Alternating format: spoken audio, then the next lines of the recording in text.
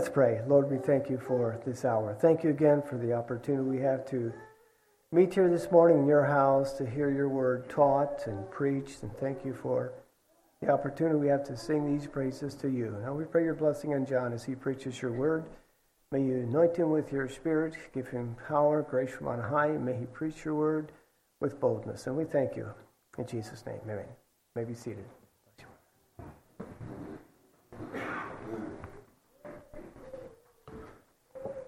Good morning to everyone. I've enjoyed what we've heard so far in Sunday school. They say you can study the Bible your whole life and still not fully understand it.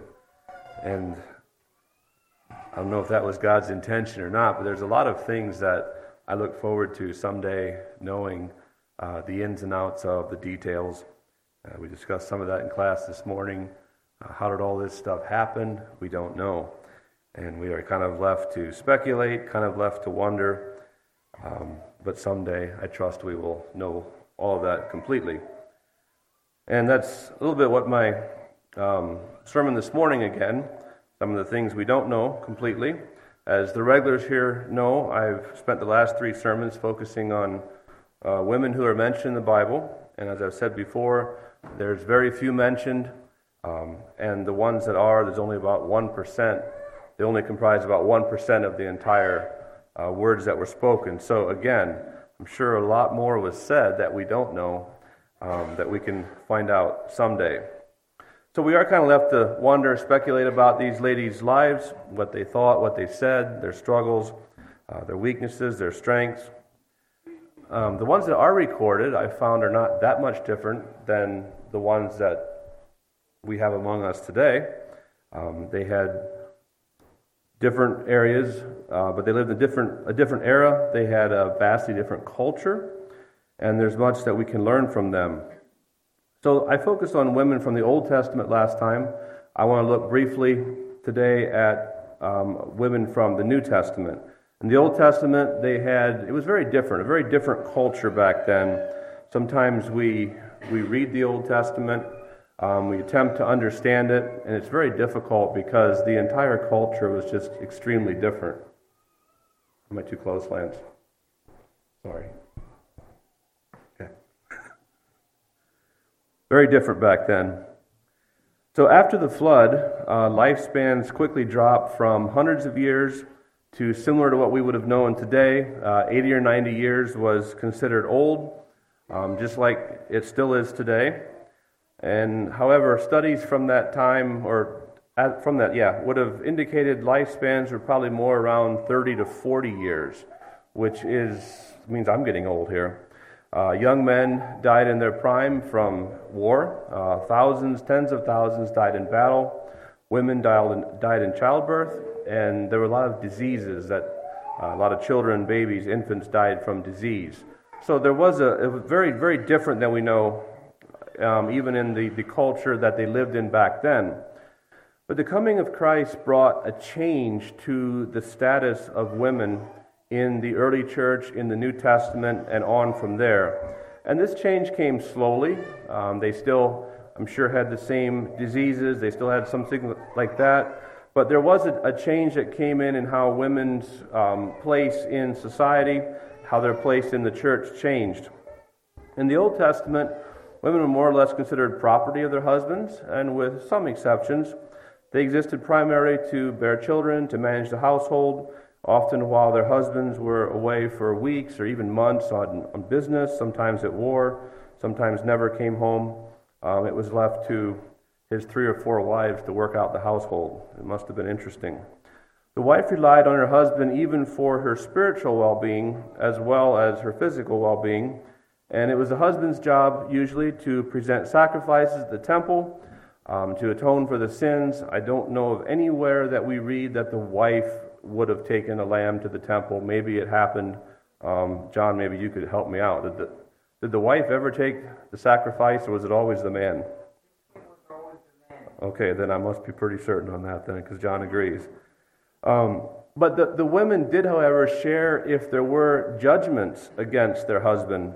2 examples. Think of Achan, whose family died with him after it was found out that he had taken things he shouldn't have during the Israelite raid on Ai.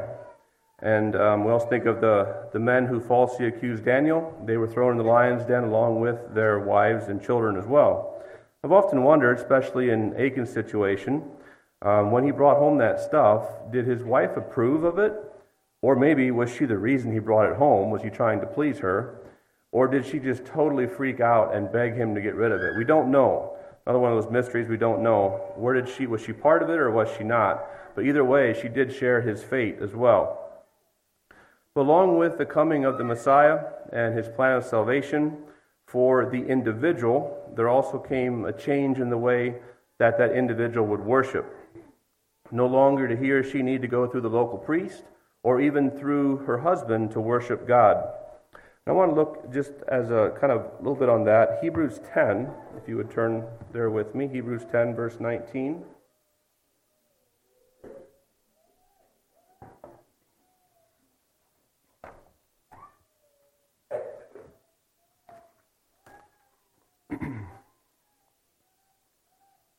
Hebrews 10, verse 19 to 25. Therefore, brethren, having boldness to enter the holiest by the blood of Jesus, by a new and living way which he consecrated for us through the veil, that is, his flesh, having a high priest, capital letters, high priest over the house of God, let us draw near with a true heart full of assurance of faith, having our hearts sprinkled from an evil conscience and our bodies washed with pure water. Let us hold fast the confession of our hope without wavering, for he who promised is faithful. And let us consider one another in order to stir up love and good works, not forsaking the assembling of ourselves together, as is the manner of some, but exhorting one another, and so much the more as you see the day approaching. So in the Old Testament times, they had a high priest, and it changed every number of years, and only he could enter the most holy place, the holiest of holies. In the temple, the back part of the temple, the place where the rest of the priests could not enter, only the high priest could enter through that heavy veil and come into the direct presence of God. And it was something that was done, I think, only once or twice a year, and it was a very, very serious occasion.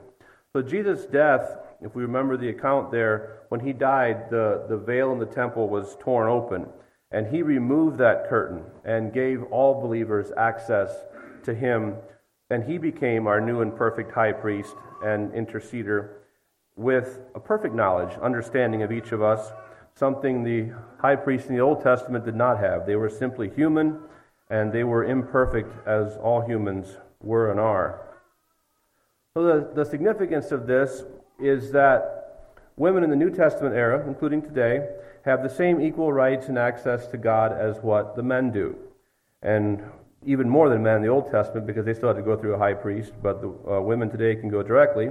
That's something we kind of maybe take for granted a bit today. But for the women in the early church, I think this was hugely significant. They no longer had that separation, if you want to call it that. Much of Jesus' ministry while he was here on earth, his 3 years there, was especially to the women. And I think especially to those that were outcast by society. And he seemed to kind of make it a point to reach out to those especially. I want to look briefly at just a few of those times during Jesus' ministry here. If we go to John chapter 4,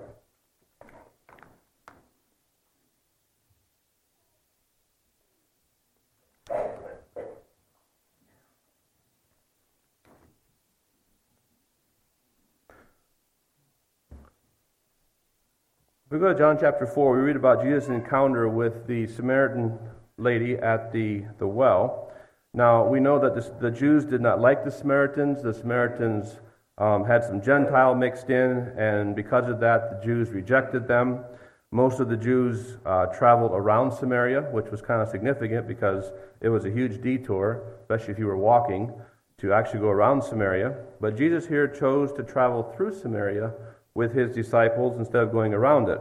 And around lunchtime, they stopped at a well. The well was usually a very busy place, especially in the morning and the evening. The village ladies came with their water pots to fill, take it home for either cooking or for the evening cooking. But this was lunchtime, and so it was kind of unusual that he encountered a lady here at the well. And most likely was because she was trying to avoid all the other people that came. So John chapter 4, starting in verse 5, so he, Jesus, came to a city of Samaria which is called Sychar, near the plot of ground that Jacob gave to his son Joseph. Now Jacob's well was there.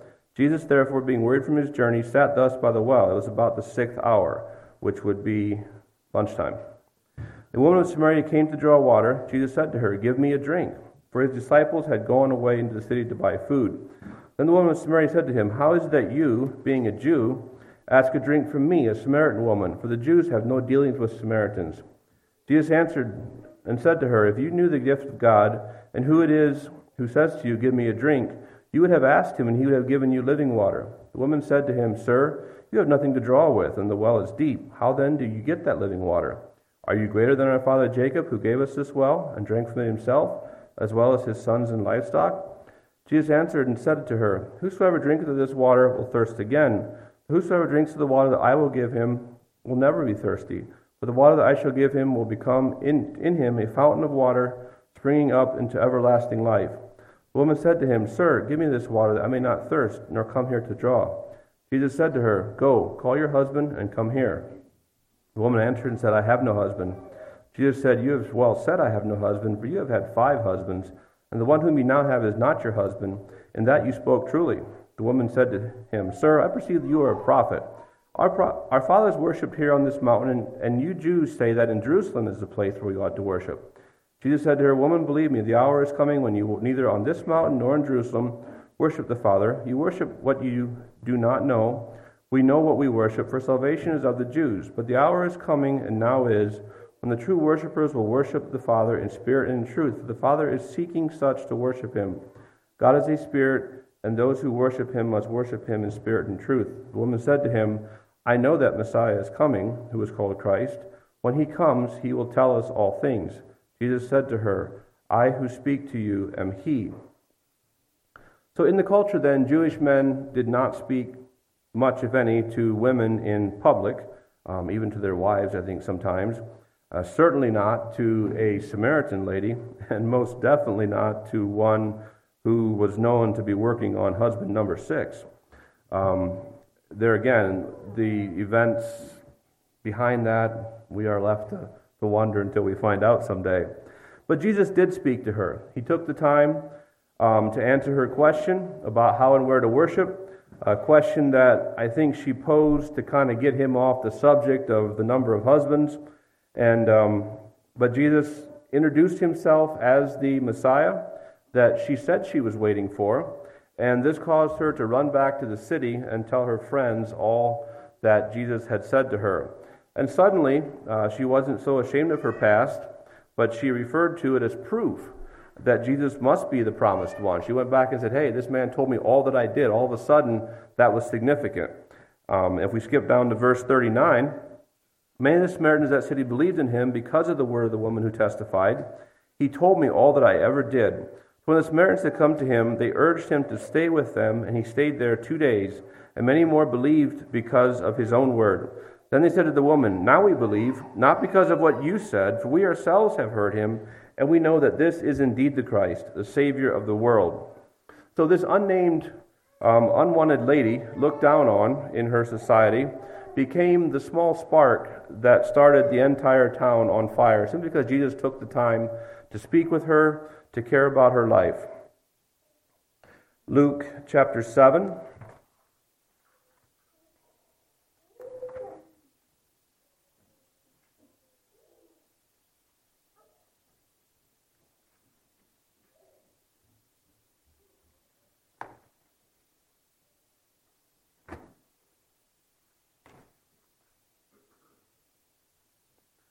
Luke chapter 7, verse 36. Then one of the Pharisees asked him, Jesus, to eat with him. And he went to the Pharisee's house and sat down to eat. Now when they sat down, they didn't sit around a table like we did, another cultural difference there. They most likely had a very low table that they kind of stretched out on, with their heads, of course, towards the table and their feet kind of sticking behind them. And behold, a woman of the city who was a sinner, when she knew that Jesus sat at the table in the Pharisee's house, brought an alabaster flask of fragrant oil, and stood at his feet behind him, weeping. And she began to wash his feet with her tears and wiped them with the hairs of her head. And she kissed his feet and anointed them with the fragrant oil. Now when the Pharisee who had invited him saw this, he spoke to himself, saying, This man, if he were a prophet, would know who and what manner of woman this is who is touching him, for she is a sinner. Jesus answered and said to him, Simon, I have something to say to you. He said, Teacher, say it.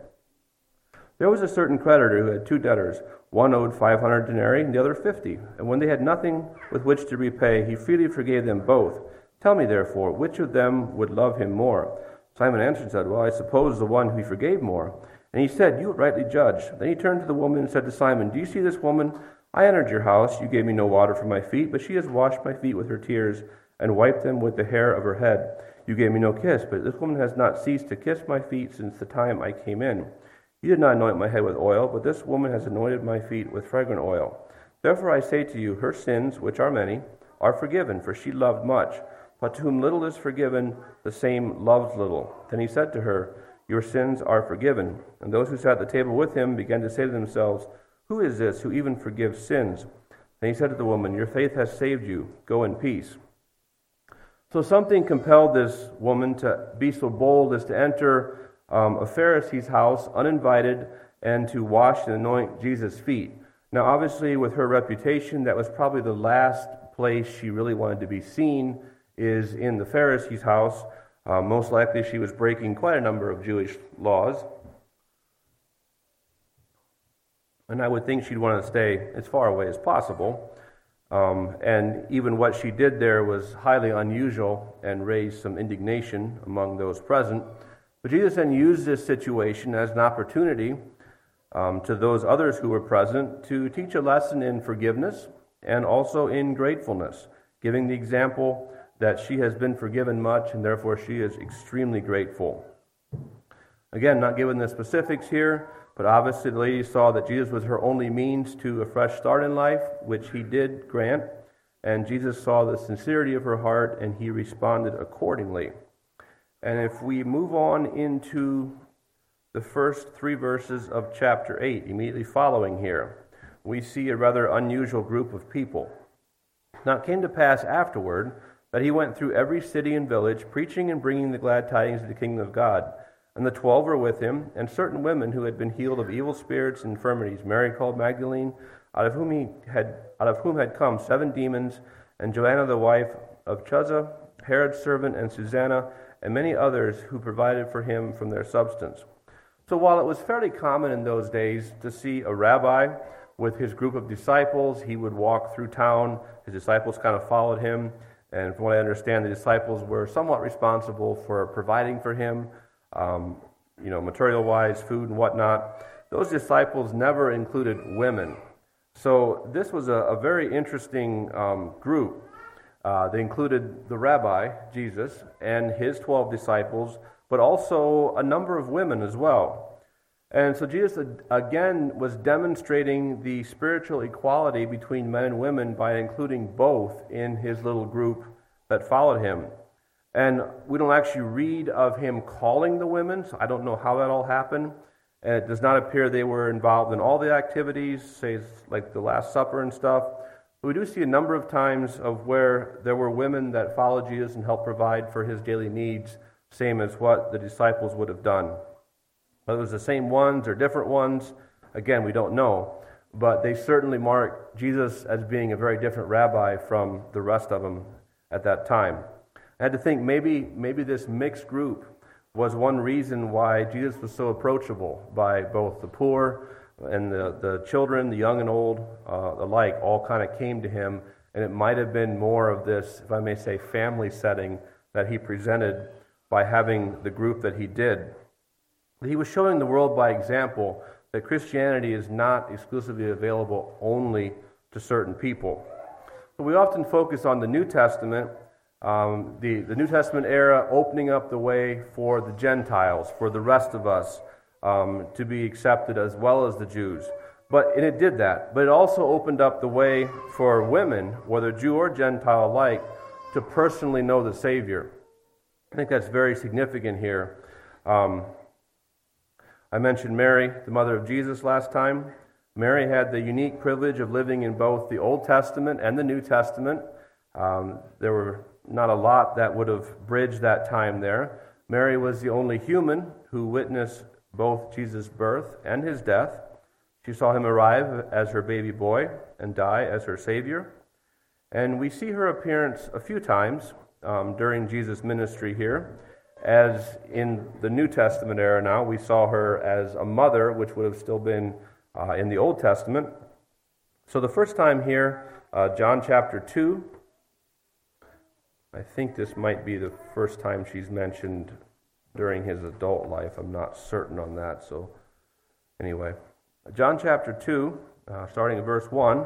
On the third day there was a wedding in Cana of Galilee, and the mother of Jesus was there. And both Jesus and his disciples were invited to the wedding. And when they ran out of wine, the mother of Jesus said to him, "They have no wine." Jesus said to her, "Woman, what does your concern have to do with me? My hour has not yet come." His mother then said to the servants, "Whatever he says to you, do it." Now there were set 6 water pots of stone, according to the manner of purification of the Jews, containing 12 or 30 gallons apiece. Jesus said to them, "Fill the water pots with water." And they filled them up to the brim. And he said to them, "Draw some out and take it to the master of the feast." And they took it. And the master of the feast had tasted the water that was made wine, and did not know where it came from, but the servants who had drawn the water knew. The master of the feast called the bridegroom, and he said to him, "Every man at the beginning sets out the good wine, and when the guests have well drunk, then the inferior. But you have kept the good wine until last." This beginning of signs Jesus did in Cana of Galilee, and manifested his glory, and his disciples believed in him. So questions again here. What prompted Mary to inform Jesus that the host ran out of wine? Who told her? How did she know? And was it simply a passing comment, "Hey, they're out of wine back there"? Or was she implying that maybe he should do something about it? And by his response would kind of indicate that that's the way he took it. And why did she assume that he would or even could do anything? The Bible says this was his first miracle, and so she had not seen this before. Why did he begin with a miracle like this? And would he have turned the water to wine had his mother not prompted him? Again, I don't know. Was she expecting a miracle? I don't know. But her command to the servants, verse 5, was simply do as he said. As he says, pretty much indicating that she expected him to do something, indicating a complete trust in him. And we can try and spiritualize it, and that is true. But I also think it was simply a mother relying on her oldest son in the absence of her husband to help out where there was a need present. Joseph was most likely gone by now, and I think she looked to him as simply being there to fill the need. And we see the close relationship with Jesus and his mother here.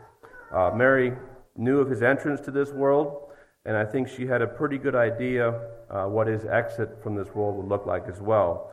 If we look at back in the temple, when she took him into the temple and Simeon held the baby Jesus, he indicated that Jesus' exit from this world would not be nice and would affect Mary as well. So she knew what was possibly coming, knew his purpose, didn't know when all that was going to happen, and yet she still saw him as her little boy, possibly, grown up now, and willing to take the responsibilities. And I don't know, did she in some way almost start him into his time of ministry here? I'm not sure. Just interesting questions there to speculate. Was she responsible for saying, okay, it is your time. It's time to do what you're called to do? We again see that relationship with Jesus and his mother when he's hanging on the cross. He asked John to take care of her, so it appears that they were very close as family during his time here. So moving on, Mary and Martha, different Mary here, were sisters. They were significant in that the Bible gives their names as well as records quite a few things that they did and said, and their account is told in John 11. Skip through here, read a few verses. John 11, starting in verse 1. Now a certain man was sick, Lazarus of Bethany, the town of Mary, and her sister Martha. It was that Mary who anointed the Lord with fragrant oil and wiped his feet with her hair, whose brother Lazarus was sick. Therefore the sisters sent to him, saying, Lord, behold, he whom you love is sick. When Jesus heard that, he said, This sickness is not unto death, but for the glory of God, and the Son of God may be glorified through it. Now Jesus loved Mary and her sister and Lazarus, so when he heard that he was sick, he stayed 2 more days in the place where he was. And after this he said to the disciples, "Let's go to Judea again." And when he arrived, if we go on down to verse 17, so when Jesus came, he found that Lazarus had already been in the tomb 4 days, was already dead 4 days. So even his delay was not enough to save him there. Now Bethany was near Jerusalem, about 2 miles away. Many of the Jews had joined the women around Mary and Martha to comfort them concerning their brother. Now Martha, as soon as she had heard that Jesus was coming, went and met him, but Mary was sitting in the house. Now Martha said to Jesus, "Lord, if you had been here, my brother would not have died. But even now I know that whatever you ask of God, God will give you." Jesus said to her, "Your brother will rise again." Martha said to him, "I know he will rise again in the resurrection at the last day." Jesus said to her, "I am the resurrection and the life. He who believes in me, though he may die, he shall live. And whosoever lives and believes in me shall never die. Do you believe this?" She said to him, "Yes, Lord. I believe that you are the Christ, the Son of God, who has come into the world." So the 3 of them, Mary, Martha, and Lazarus, were possibly the closest friends that Jesus had outside of his group of disciples. We read that he spent quite a bit of time there, stopped by there when he was going through the area. And elsewhere we read as well that though the 2 were sisters, they were quite different. Martha stayed quite busy doing the things necessary to properly entertain guests, while Mary spent as much time as possible simply listening and learning. Now their brother was very ill, so their natural response, let's send for Jesus. They no doubt had seen his miracles of healing, and they were hoping that he would do the same thing for their brother. And instead, Jesus waits another couple days before making his way to their home again. And as he and Martha discuss Lazarus' death and how Jesus' presence earlier might have prevented it, we see some very significant statements by Martha in verse 24 and 27. So in verse 24, she mentions a future resurrection. She said, "Yes, I know someday he will rise again." And I think many of the Jews kind of believed in that, although the how and where, they weren't real clear how it was going to happen. But that was not an uncommon belief in that day, that yes, someday, somewhere, they will rise again. But then in verse 27, she directly acknowledges that Jesus is the one who will make that future resurrection possible. So we see here the ministry of Jesus was starting to sink into these people more than just his ability of healing them. They were starting to understand who he was, what his purpose was in coming to earth. And the fact that this statement was made by a lady shows that Jesus' goal in reaching out to both genders was being successful here. He came for both the men and the women, and we see here that she as well was accepting this as an individual for herself, that this was real for her. So God was becoming accessible to everyone who sought him. As we go on, we see women becoming more and more involved in the essential roles in the early church. We turn to Acts, which largely chronicles the happenings of the early church. Acts chapter 9, verse 36. At Joppa there was a certain disciple named Tabitha, which is translated Dorcas. This woman was full of good works and charitable deeds which she did.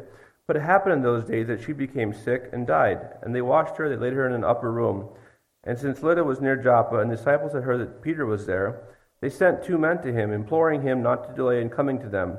Then Peter rose and went with them. And when they had come, they brought him to the upper room.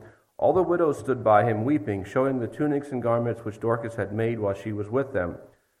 But Peter put them all out, knelt down and prayed. And turning to the body, he said, "Tabitha, arise." And she opened her eyes, and when she saw Peter, she sat up. Then he gave her his hand, lifted her up, and when she had called the saints and widows, he presented her alive. So here we have, ignoring for a minute the miraculous deed that happened here of being brought back from the dead, focusing on Dorcas or Tabitha's life here. She was filling a very practical need. Christianity was, I believe, dividing families. In this culture, it would have been more the norm for the families to look after their own widows, look after their own elderly, and provide for them. And instead, many were rejected when they chose to follow Christ, and so they needed to then rely on the church to provide the place of their family, even in their needs for their daily lives here. And so Dorcas, I believe, worked very hard in providing some of these necessary blankets and clothing and whatnot to those who were too poor, whose families did not provide for them. And the importance of what she did, we see by the number of people who showed up weeping for her when she died. So when Peter raised her from the dead, I'm sure there was much rejoicing by those who depended on her, as well as the whole incident simply drew more attention to the power of God. In Acts chapter 18, we meet Aquila and Priscilla. I don't know if they got together because their names rhymed or not, but they do. Acts chapter 18, starting in verse 1. After these things, Paul departed from Athens, went to Corinth, and he found a certain Jew named Aquila, born in Pontus, who had recently come from Italy with his wife Priscilla, because Claudius had commanded all the Jews to depart from Rome. And he came to them. One more verse. So because he was of the same trade, he stayed with them and worked, for by occupation they were tent makers. So here's a husband and wife team, if you want to call it that. Their names are, I believe, always mentioned together. If you hear one, you hear the other. And maybe they were childless, maybe they were simply older, children had left, we don't know that again. But they worked together as a team, and they learned from Paul. They lived with Paul for a while, learning from him and just simply growing in their knowledge and faith of Christianity as well. And then later on, in verse 24 of the same chapter, they mentored a young man by the name of Apollos. So verse 24 of the same chapter, now a certain Jew named Apollos, born in Alexandria, an eloquent man and mighty in the Scriptures, came to Ephesus. This man had been instructed in the way of the Lord, and being fervent in spirit, he spoke and taught accurately the things of the Lord, though he knew only the baptism of John. So he began to speak boldly in the synagogue. When Aquila and Priscilla heard him, they took him aside and explained to him the way of God more accurately. And when he desired to cross to Achaia, the brethren wrote, exhorting the disciples to receive him. And when he arrived, he greatly helped those who had believed through grace. For he vigorously refuted the Jews publicly, showing from the Scriptures that Jesus is the Christ. So here we have what I'm going to guess is maybe a younger man, a very gifted man. He was well taught. He was a good speaker. I picture him as being the kind of person that people enjoyed listening to. And yet after hearing him, Aquila and Priscilla realized that he lacked the full picture of the gospel. He taught John's message of repentance, but he did not have the full picture of what Jesus did on the cross. So instead of criticizing or condemning him, they quietly took him aside. They explained what was missing, and Apollos, to his credit, took what he learned and preached it in powerful ways that Aquila and Priscilla could not. And yet, without that husband and wife team's intervention in his life, he would have continued to proclaim an incomplete gospel. So by them working behind the scenes, both of them working with him, they reached a much larger set of people as well. And we read, in other Gospels how Apollos was almost equal with Paul in the amount of people that he reached. And yet that direction was established way back here by this husband and wife. And later on, they continued to open their home to home church, to individuals, and Paul mentions them a couple of times. So another excellent example of a woman doing what she could, along with her husband, to help build the church. The last lady is Lydia, and her story is told in Acts chapter 16. Acts chapter 16, verse 11. And this is on one of Paul's journeys. Therefore, sailing from Troas, we ran a straight course to Samothrace, and the next day came to Neapolis, and from there to Philippi, which is the foremost city of that part of Macedonia, a colony. We were staying in that city for some days, and on the Sabbath day we went out of the city to the riverside, where prayer was customarily made, and we sat down and spoke to the women who met there. Now a certain woman named Lydia heard us. She was a seller of purple from the city of Thyatira who worshipped God. The Lord opened her heart to heed the things spoken by Paul. And when she and her household were baptized, she begged us, saying, If you have judged me to be faithful in the Lord, come to my house and stay. So she persuaded us. So we aren't told a lot about Lydia here, except for her profession. As a seller of purple, she would have worked with the elite, the wealthy class of people. I understand in those days the color purple came from boiling a certain kind of snail for many days in giant kettles. It was a big, messy process, a lot of time and effort involved, and supposedly it took as many as 250,000 snails to produce 1 ounce of purple dye. So obviously that made it very expensive, and only the very rich could afford to wear clothing made of purple. So significant in that was her profession, which meant that she would have been most likely some of the upper class of society, and yet God called her as well. Interesting that the gospel was also reaching women of the upper class of society as well as the outcasts here that we read about earlier. So too often we tend to kind of prejudge who God will call, who he will accept, but Lydia shows us that God's desire is very wide, open to anyone who would be able to, who would want to accept. He uses everyone, young and old, rich and poor, and Lydia then in turn opened her home to Paul and his companions, and she shared with them what God had blessed her, with what God had blessed to her. So we kind of see this shift here from the Old Testament, the New Testament, from the Old Testament, with the coming of the Messiah here on earth. He granted equal opportunity to both men and women to follow and serve him, and no longer was it as much acceptable to simply treat women as property. And while that was culturally acceptable, that was not God's plan originally. And I believe Jesus restored, if I may use that word, what God had created man and woman back at creation. When he created them back then, he had given them specific roles. He said, you are to do this, you are to do that, and you are to work together. And over time, sinful man had kind of degraded that to where the woman was no longer even able or allowed to fulfill her God-given role.